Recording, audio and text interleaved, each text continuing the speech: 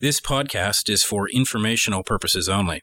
Information relating to investment approaches or individual investments should not be construed as advice or endorsement. Listeners should seek professional advice for their situation.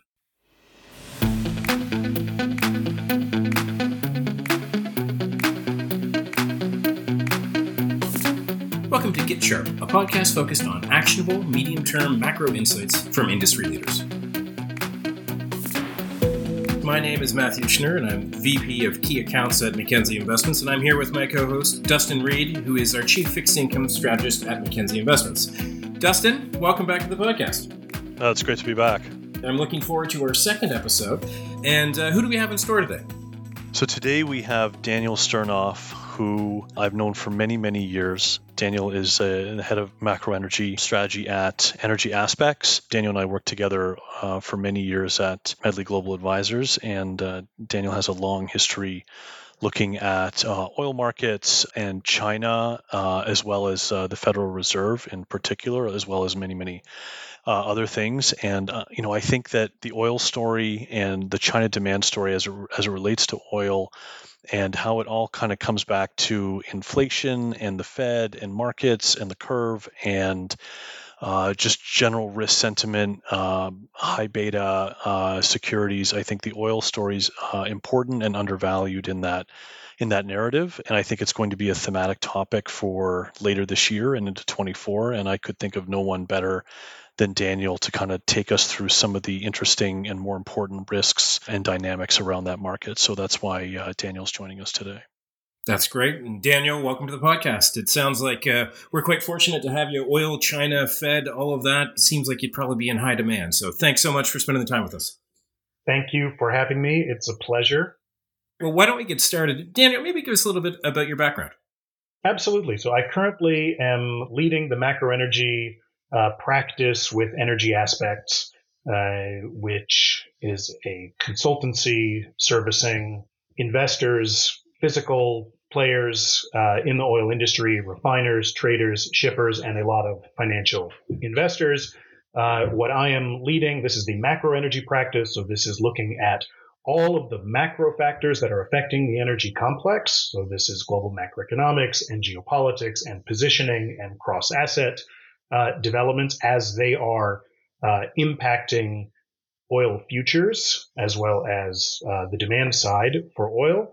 I also do a lot of work with macro clients who are trading rates and fixed income and equities, helping them understand the oil world and the way that oil impacts the macro. So it's really a practice that is bringing oil to macro accounts and macro to oil accounts. And before taking this role, I worked with Dustin at Medley Global Advisors for quite some time. I was with Medley for almost 20 years, and during that period, covered quite a lot of things. I ran the emerging markets and energy practices, which involved a deep dive into China, activity, policy, property, FX, commodities, demand, looked at the energy complex for a long time, supply, demand, OPEC, geopolitics, cross-asset drivers.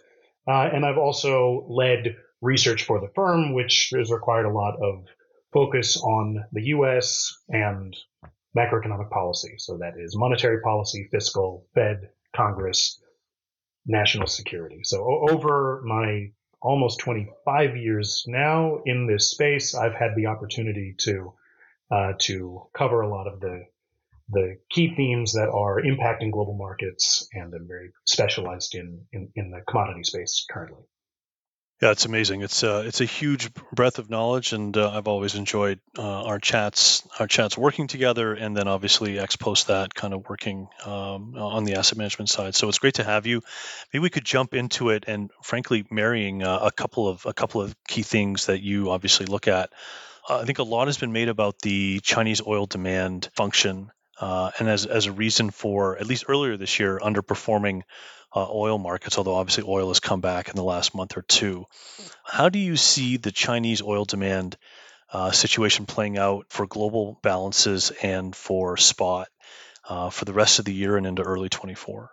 It's a great question, Dustin. I think it's worth starting off by stating that Chinese oil demand has actually been really robust this year. And it's been one of the biggest differences between reality and the narrative in the markets has been what is actually happening with physical oil demand for crude and oil products. Obviously, sentiment towards China has been very weak, and Chinese equities and risk assets that are linked to the China story have struggled, and that has included oil in the commodities complex. And part of that had to do with expectations for just this incredibly strong reopening have been disappointed. And of course, the weakness in China has been concentrated in manufacturing and a slowdown in infrastructure with a tapering of the huge infrastructure growth from last year. But I think that if we actually take a look at the actual oil demand story, it's been very strong. When we look on a year-to-date basis, crude oil imports on volumetric terms are up about 12% year over year.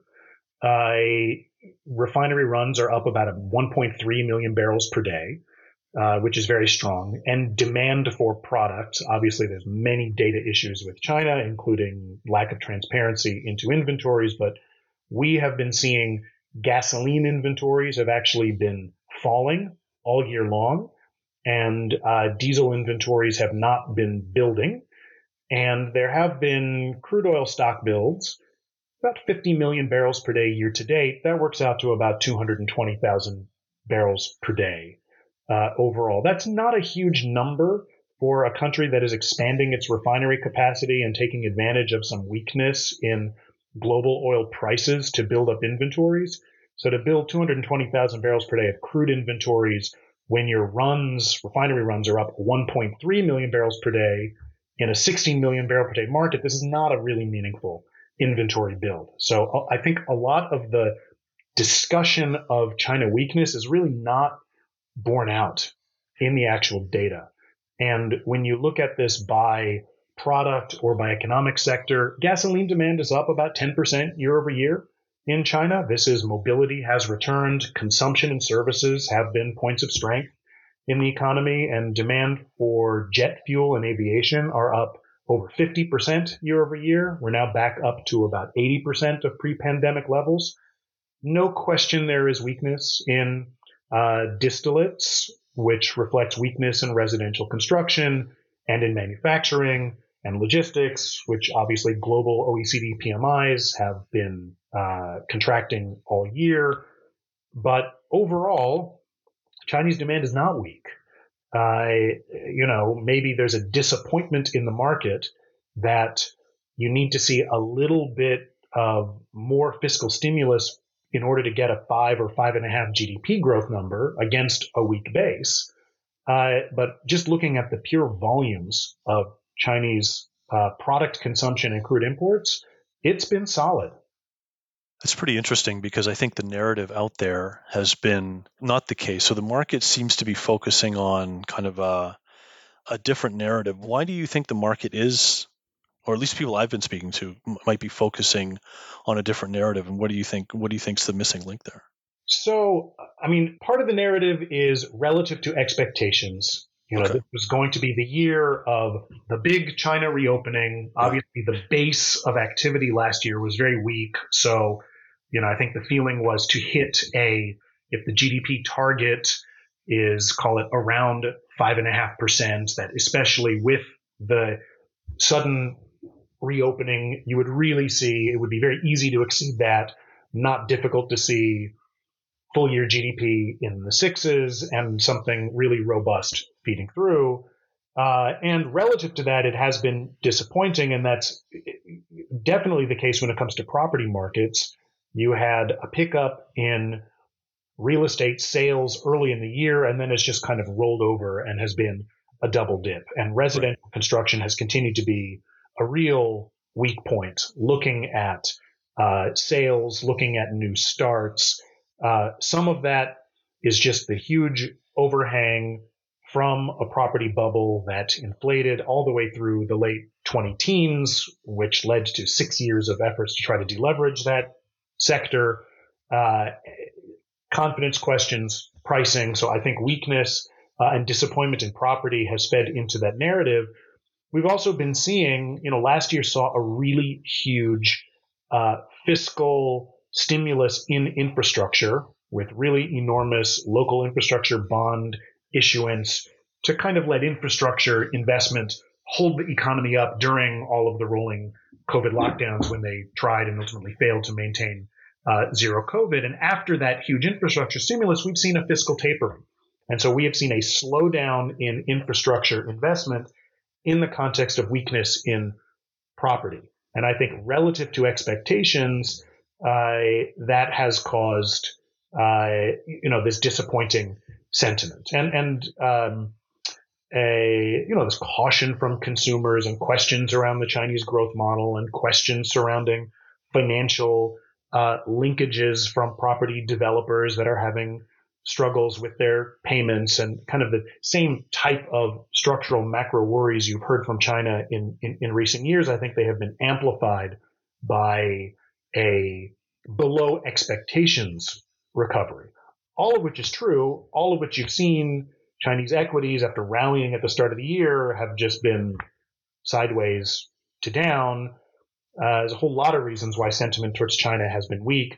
Geopolitics, U.S.-China tensions, Taiwan, all of those factoring in the mix, and the policies of the Chinese government that have reduced investor confidence as well. I think all of that has fed the narrative that has affected investment into China broadly, which you see in a range of markets. But just looking at the specific oil demand factors about real mobility in personal mobility, transportation, gasoline, jet fuel, it's been a very solid and notable recovery. So that's where I think the mismatch is between sentiment and reality. That's great. That's actually really helpful to put it kind of into light. Maybe we can switch gears slightly and talk maybe bigger picture global oil demand story. So where do you see the other big oil demand stories to watch for the rest of the year and into early 24? And how do you see that? How do you see that developing ex-China? Absolutely. So on the demand side, I think one point worth flagging, the IEA has just put out its latest monthly, and they have global oil demand just exceeded 103 million barrels per day, which is the highest in history. So just to have a little bit of context, we are currently seeing global demand for liquids is at record levels. We've seen pretty robust growth on a global basis this year. Obviously, that is against a weak base. But, we're still tracking demand growth of, 1.6 million, 1.7 million or so. Obviously, base effects have a big part of that, but it's been there. What's notable about that are a couple of things.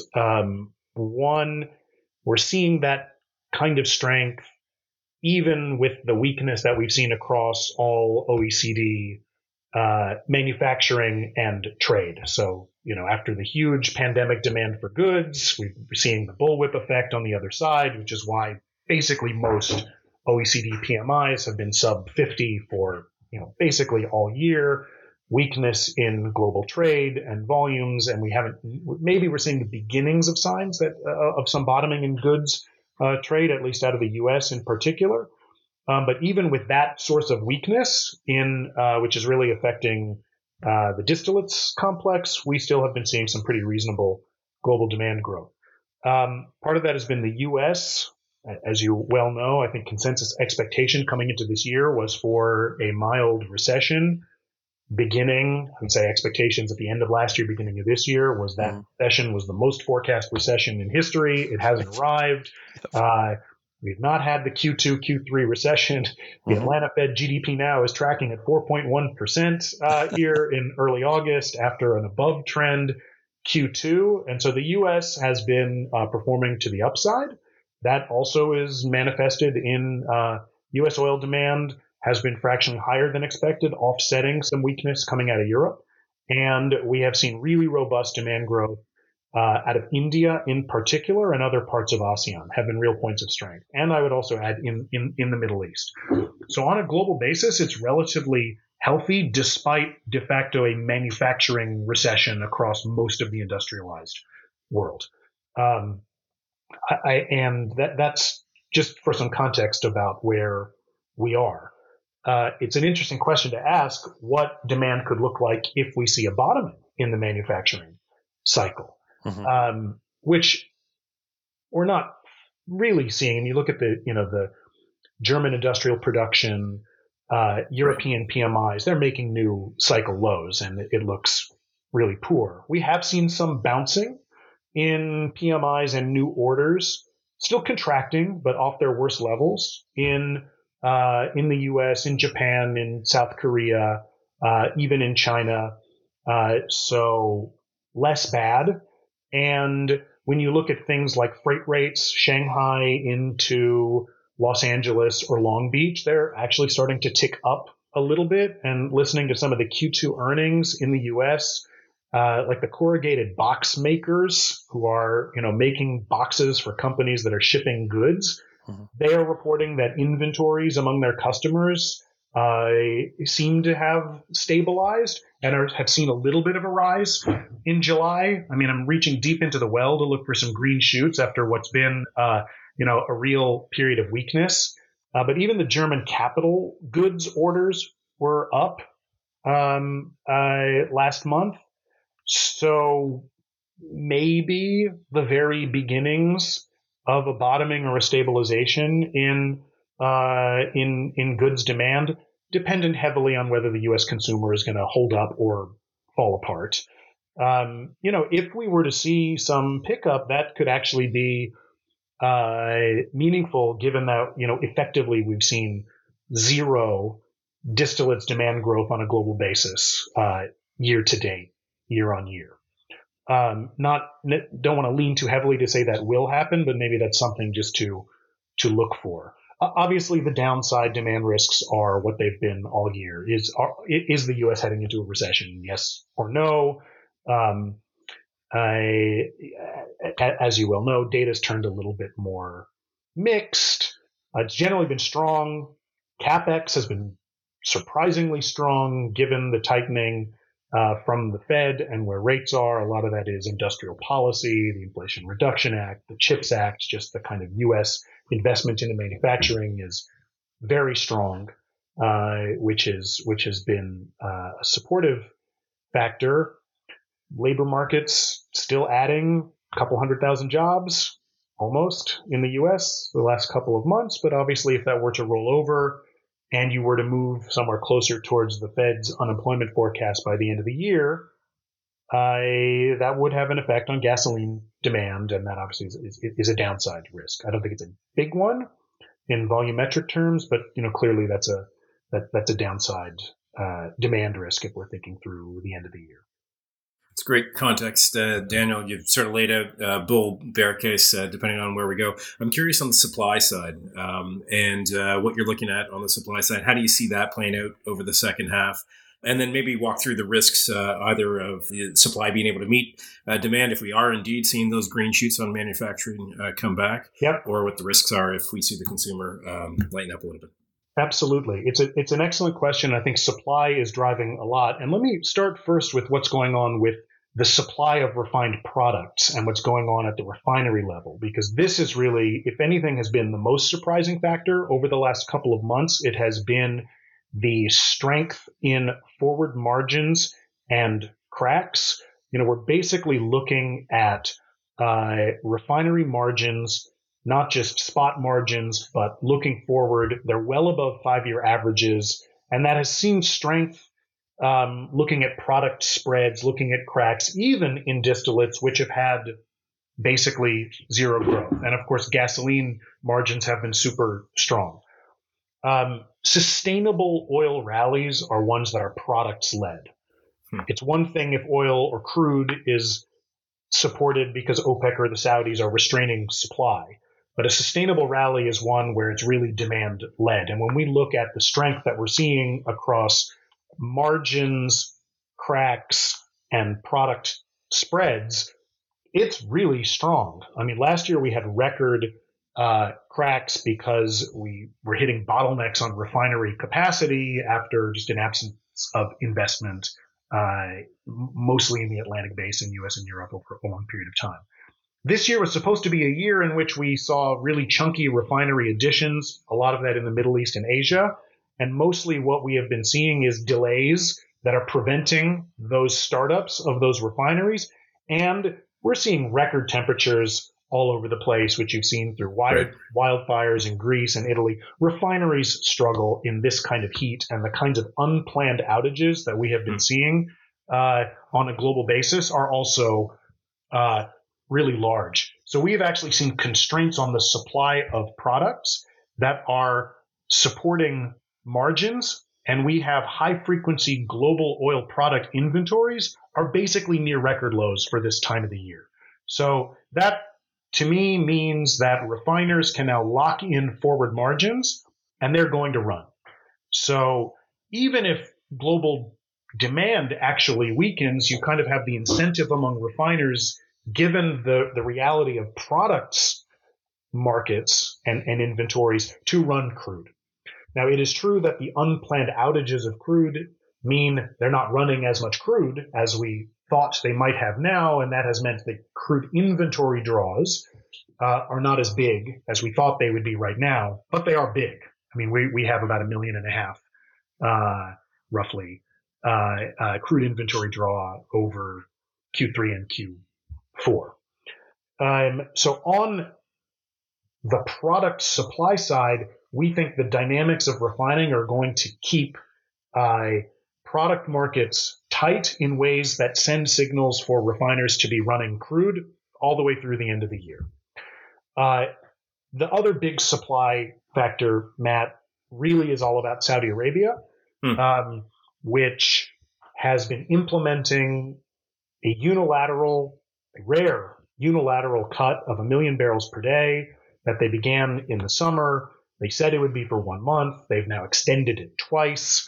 This is a break from the pattern for the kingdom, which previously wants partners to shoulder the burden of managing the markets. It would want the Russians, it wants the Emiratis, it wants others in OPEC to join in cuts, which has happened. And, we have seen restraint on production across the OPEC Plus group extended out through the end of 2024. But the Saudis have added what they call a lollipop of their own 1 million barrel per day reduction, which we're starting to see showing up in the markets now. Saudi crude exports are down by about 600,000 barrels per day. Some have said, that shows they're not really cutting as much as they said. That's kind of a false narrative in the market because Saudi refinery runs are down and their own domestic crude oil burn for power generation is up quite a bit. Okay. It has been extremely hot. So in total, we can see it's not all come out of exports, but when they're lowering their runs, that's less products that they're exporting, and the net balance is still, they're implementing this cut. So the big question is, when will Saudi stop being so generous and roll back these cuts? Because clearly they didn't plan on producing 9 million barrels per day and being stuck there when everybody else in OPEC is not implementing cuts of that same extent. So I think this is the real question that people in the market are asking is, what's the price level when they start to roll it back, or when does their patience end? Or if we're getting into the 90s on Brent, then do they start to roll it back? And everything that we have been picking up is that they are not in a rush to unwind these cuts. They've extended them for another month. We think that this full 1 million barrel per day unilateral cut will extend until October. They'll review things on a month-by-month basis. They're not going to bring that all back at once. Even if they begin to bring some production back, they're going to taper it gradually. So we are not assuming a pickup in Saudi supply until November, and then only gradually. And if anything, the balance of risk is that they will just choose to extend that till the end of the year before they begin to taper their cuts. I mean, I think they're trying to make sure that global crude inventories draw, the market is healthily backwardated, finally getting a little bit of price lift this year in what has been a frustrating year for them to have done successive rounds of output cuts and prices not really responding, they're not quick to undo their work and maybe stop the current rally in oil prices in its tracks. Right. I don't follow oil markets clearly as closely as you, Daniel, so this might be a bit of a naive question, but I do recall the overall narrative, maybe going back a couple of years, is if prices were there and OPEC or Saudis were trying to constrain supply, American frackers or other people could come online and fill that supply. Is that dynamic still exist in the market, or you haven't mentioned it at all? Why is that? Yeah, I mean, that dynamic doesn't exist the way that it did during the huge volumetric growth out of the U.S. shale patch. And, U.S. companies, what we discovered, there were periods when the U.S. could add 2 million barrels per day worth of production, and the companies were not making any money, and their share prices were falling. And so you have basically seen, capital was flowing into the sector through private equity. Now companies are incented to live within their cash flow and not overdo it. And you've seen rising costs in the U.S. costs of labor, costs of materials. I mean, inflation in wages and in materials and in sand is alive and well. And so you actually have been seeing a lot of restraint being shown on the part of an industry that has worked through the inventory of the highest quality and easiest acreage. And you just have big underlying decline rates in shale. It just declines very fast over the first 1 to 2 years. And so just to keep production flat, you need to see lots of big increases in production. So we're just in a different structural reality. The U.S. is still growing and is, if anything, has been marginally surprising a little bit to the upside on supply relative to our expectations due to efficiency gains and the like. But it's not I wouldn't put it as a macro factor that we're just not going back to those same kinds of growth rates on the supply side.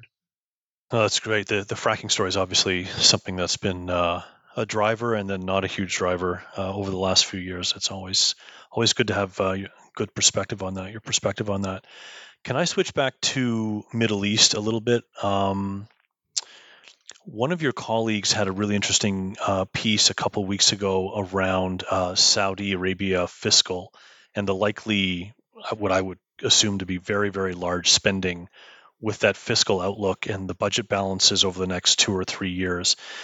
I was curious to get kind of your take on that, what you think it means for obviously Saudi is probably the most important country in terms of oil, but what Saudi might be thinking in terms of what I would call longish term, at least as I would look at long term, next 2 or 3 years of oil prices, if it's expected to have that kind of fiscal balance, if I'm associating the right things. And then maybe as a secondary part to that question, anything else geopolitically kind of beyond Saudi, OPEC, or even within OPEC, the Iran story is always interesting, around geopolitics that you think could impact oil prices, whether that's the next 6 months or even beyond? Yeah, absolutely. Great questions. I think Saudi, to start with, Crown Prince Mohammed bin Salman has this incredibly ambitious Vision 2030, which is all about diversifying the Saudi economy away from over-reliance on hydrocarbon revenues. This is building out the non-oil sector. This is building out tourism. This is building out services. This also includes building out lots of physical infrastructure in cities. And it's a very expensive capital spending plans in an economy where they also have raised wages and salaries. And that kind of spending is incredibly inflexible because once you're increasing salaries in the public sector, you can't lower them. So historically, when you've had periods of underperformance in oil revenues, either because prices have been weak or like now, Saudi did not plan on cutting production down to 9 million barrels per day, and oil prices year to date have been lower than what they had been expecting. historically, the way they might adjust if they don't want to draw down FX reserves or increase borrowing too much is they would cut back on capital spending. But I think the scale of what MBS is planning reduces their flexibility to do that, and that is just not in the cards. So that spending is continuing. It means, obviously, there's a high oil price need in Saudi. And they have to find the right balance between what they're doing on the supply side with crude. But they also don't have the flexibility to do what they did in the last decade when you started to have tensions about Russian supply, when they just decided to flood the market to drive down prices in order to force cooperation across OPEC. They just don't have flexibility to do anything like that at all. So they have a higher price need and are going to do what they need to do in order to continue to manage markets to hold that up. We think Saudi's in a pretty good place. Actually, they have diversified sources of tax revenue due to tax reform and strong growth in the non-oil economy. That's actually making them a little bit less completely reliant on hydrocarbon revenues to fund what they're funding. And they've basically not needed to draw down FX reserves for some years now. And they have space to grow borrowing. Their fiscal deficit this year is at 2.5% of GDP. They thought it would be in surplus. It's not, but that's not an unmanageable number for them to meet. I think to your question about what are some risks going forward, I think there's a couple what are real risks and what the market might perceive to be risks. Okay. Obviously, the question of what they do with their unilateral cuts and how they manage OPEC is an evergreen issue in the markets. We're also seeing, I'd say, the most interesting thing happening geopolitically in the Middle East is that the Biden administration is very seriously pushing with great interest from Saudi Arabia and from Israel to try to push for a full Saudi-Israel normalization accord in a political window that might exist before the U.S. presidential election season really kicks off. So if this is going to happen, it's got to happen probably by March or April of next year. And there are very high-level conversations that have been going on between the White House, Jake Sullivan, National Security Advisor, and Mohammed bin Salman personally. And I think that the Biden administration has determined that MBS believes it is in the kingdom's strategic interest to try to pursue this now. The main thing they want out of this is not just direct flights between Riyadh and Tel Aviv. What they want are American security guarantees that are NATO-like, advanced American weaponry, and American support for a domestic uranium enrichment program in order to build a nuclear industry, both for power and, of course, the fear in non-proliferation circles is, well, if the Iranians have a fuel cycle, then the Saudis need it, and, maybe the Saudis aren't as interested in the same kind of curbs that, say, the UAE agreed to on its enrichment. So the Saudis are negotiating with the Americans on this set of issues, and they're kind of pushing against an open door because the U.S. sees an opportunity at a time they are concerned about Saudi and some of the Gulf states and the way that they have been neutral in terms of great power politics or drift towards China or the growth of Chinese naval power. This is kind of a way to take traditional American allies, get them to cooperate a lot more in strategic terms, in missile defense, and also to kind of cement an American defense position in a traditional American role as guarantor of oil shipping lanes. So this negotiations around this are happening now. There's a lot that needs to happen if this comes together. But the question that's going to come up inevitably in the oil markets is if the Americans are going to give security commitments to Mohammed bin Salman, who the Biden administration and many Democrats were were calling a murderer over the killing of Jamal Khashoggi a number of years ago, and the first American defense commitment to an authoritarian country since the Korean military in the 1950s. In order to do that, what do the Americans get back? And so the oil markets are going to assume Biden needs to keep oil prices low in a re-election year, and he'll demand some kind of a quid pro quo. I think Saudi role in maintaining strategic autonomy over oil markets is non-negotiable, and there will not be any oil quid pro quo for American defense commitments. That said, if this deal comes together, which is something the Israelis really want, and would also include enhanced U.S. defense commitments to Israel, we're talking something that will require treaty-level approval in the U.S. Senate.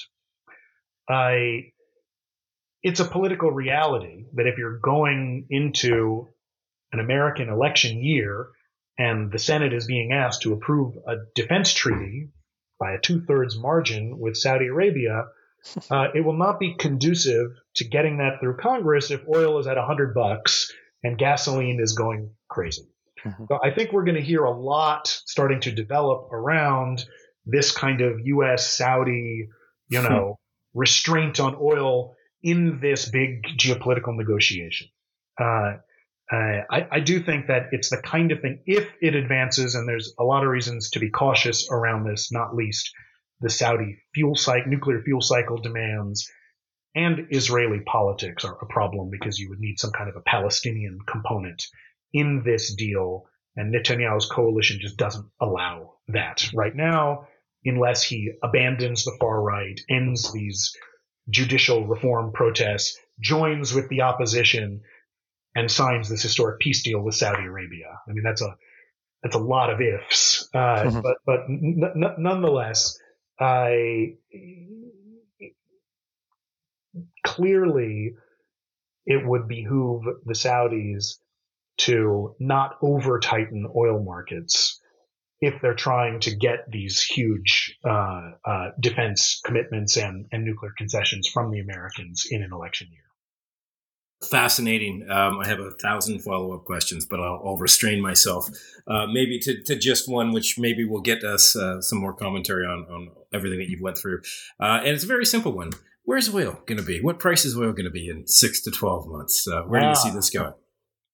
We think oil, in the near term, see the green, all things lining up for oil to move into the 90s over this period, Q3, Q4.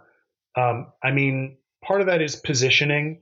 This rally, so crude oil prices are up 20% since beginning of July. Very meaningful rally. There's not been widespread participation among the usual discretionary speculative funds that specialize in oil. They've been very frustrating years. Rallies have been cut short, and so forth. We see the market has been underpositioned for this rally. The speculators are still net short Brent and WTI on a combined basis.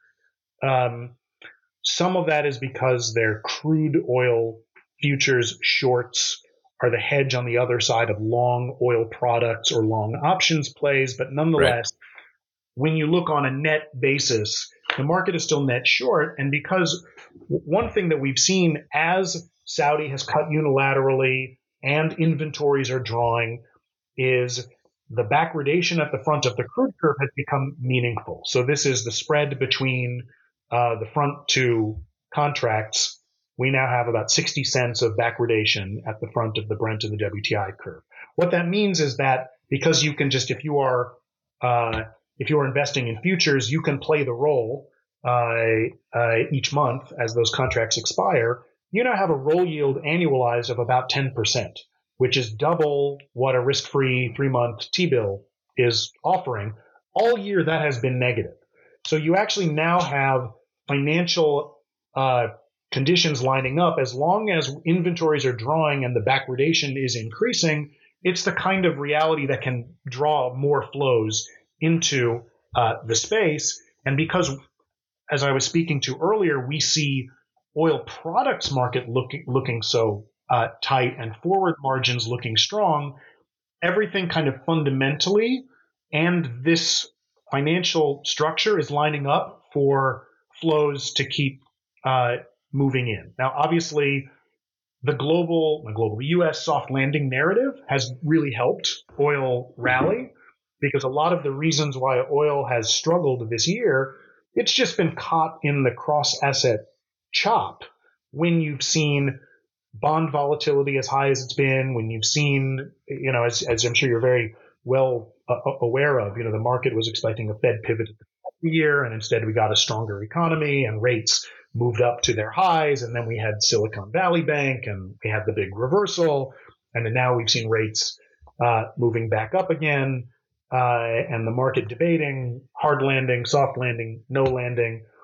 We've kind of been in this window as hard landing expectations have been unwound, which arguably is why equity valuations are where they are and why the bond market pushed out expectations of Fed cuts from H2 23. They're now pushed into 24. That has also been helping the commodities space and oil to have a little bit more confidence in the growth outlook to try to rally.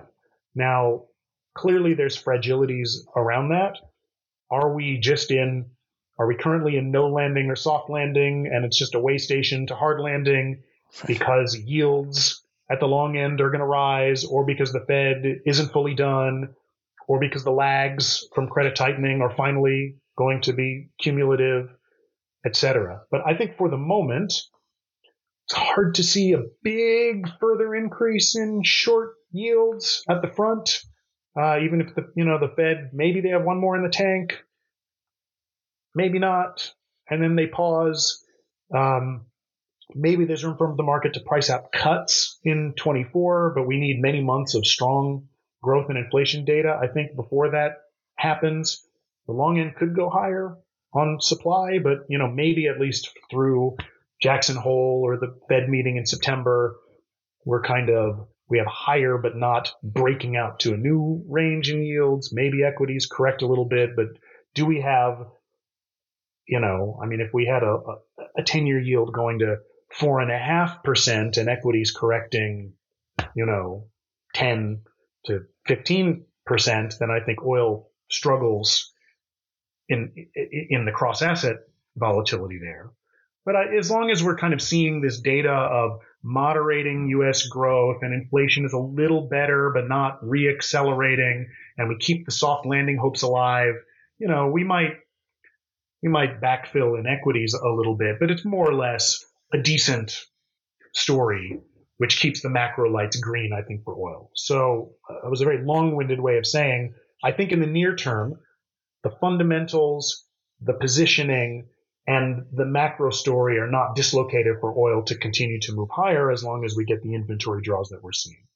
To the 6 to 12 months, that's really all about demand and whether we will get recession or not. So do we get a little bit of China fiscal now, front-loaded infrastructure? Are they stealing from 24 in order to cushion the back half of 23? And then what will the Chinese policy decisions be to get expectations into China 2024 growth? U.S., straightforward, is it true, genuine soft landing? Is this 94, 95, and we're great? Or are we heading into to that recession? It just was 2 to 4 quarters later than consensus had been projecting. So, those are the big questions that will determine whether what the outlook for oil is next year. I would say our own forecasts are for a fairly modest global oil demand growth number in 2024. So we're forecasting about 1 million barrels per day of growth, which is a deceleration from this year, and that is assuming that we basically have no growth, flat to slight negative out of most of the OECD, U.S., Europe, and North Asia. We have China slower than this year because of base effects, growing about 600,000 barrels per day. still robust India, and then some other non-OECD seeing some growth. There's upside, and under that assumption, and then based off of the supply growth that we see from some non-OPEC producers, Guyana, Brazil, a little bit of US, we actually think the call on OPEC is pretty flat. So there's not a lot of room. I mean, so right now we're drawing inventories because Saudi is pushing through those unilateral cuts. They would have room to unwind some, but not all of those cuts, and there would not be room for other OPEC producers to increase production under that set of assumptions. So if we have kind of a deceleration in U.S. growth and a China that is sideways to maybe fractionally weaker, high 4s or 5 on a GDP handle, then oil prices are kind of grinding sideways depending on OPEC policy. Sideways in the kind of shelf where we are. We think we have room to go up into the 90s, or if something else happens on the supply side, we could go higher. But broadly speaking, we think there's a higher floor. But unless we're really looking for a global economic or demand acceleration, I don't think that there's enough oomph to drive us sustainably into say triple digits.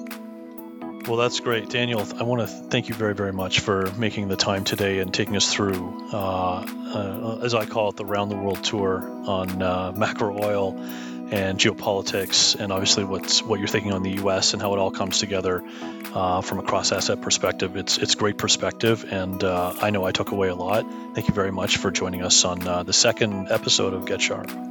Thanks, Daniel. I learned a lot, so appreciate your time. My pleasure. Thanks, Dustin. Thanks, Matt.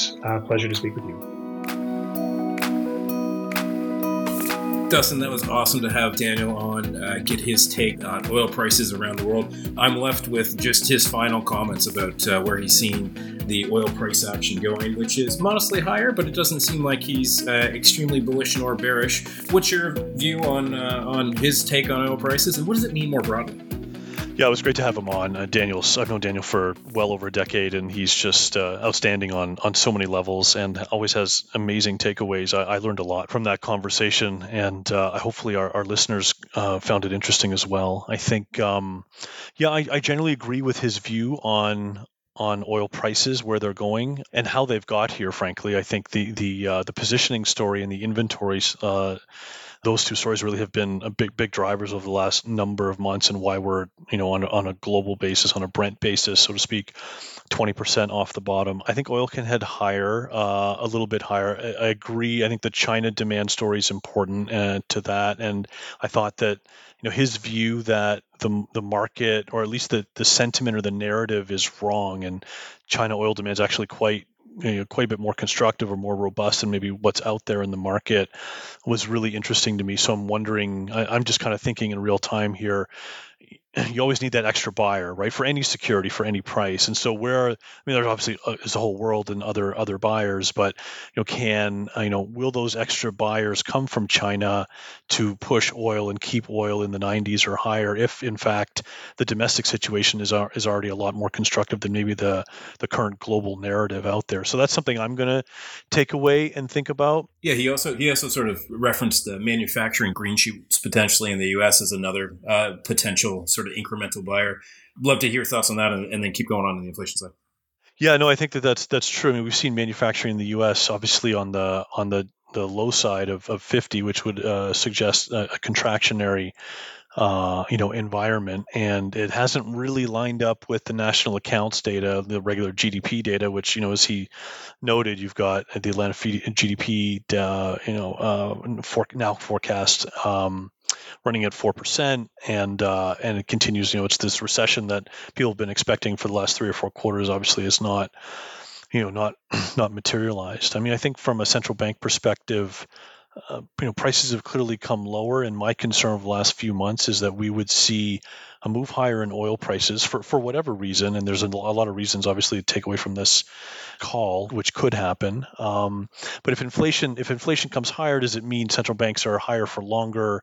These rate cuts that are getting priced, not everywhere, but a lot of places here domestically in Canada and the U.S. obviously in 2024, are those correct, either from a timing perspective and obviously from a size perspective, and how that impacts? So, I think one of the big takeaways from me is that if oil can kind of stay on this shelf, as he said, stay around this shelf for a while, maybe grind a little bit higher, but we're not talking 105, 110 spot, or at least 100 plus for a significant period of time.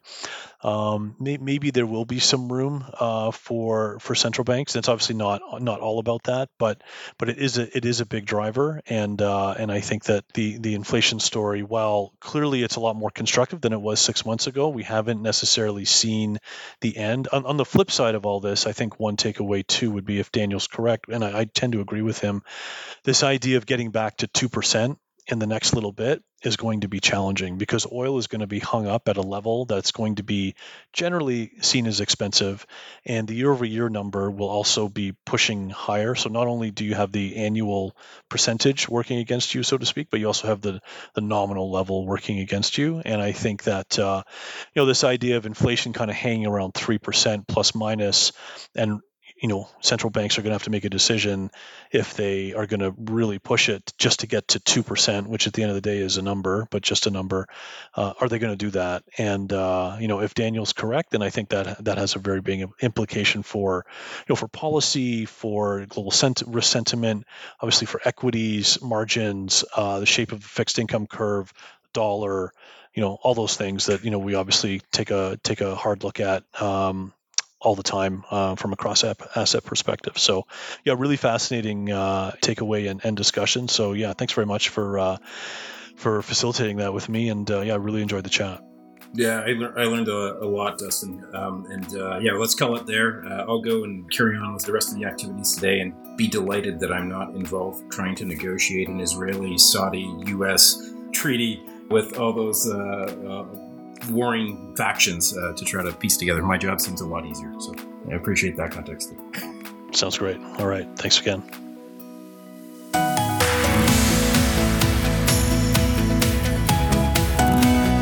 The content of this podcast, including facts, views, opinions, and recommendations, is not to be used or construed as investment advice, and is not an offer or an invitation to buy or sell any security. The content of this podcast should not be relied upon for any purposes, and Mackenzie Financial Corporation is not responsible for any reliance upon it. This podcast includes forward-looking information that reflects our current expectations or forecasts of future events. Forward-looking information is subject to risks, uncertainties, and assumptions that could cause actual results to differ materially from those expressed herein. Our views are subject to change based on market conditions. Commissions, trailing commissions, management fees, and expenses may be associated with mutual fund investments. Please read the fund facts and prospectus before investing. The indicated rates of returns are historical annual compounded total returns, including changes to unit values and reinvestment of all dividends or distributions, and does not take into account sales, redemptions, distribution, or optional charges or income taxes payable by any security holder that would have reduced returns.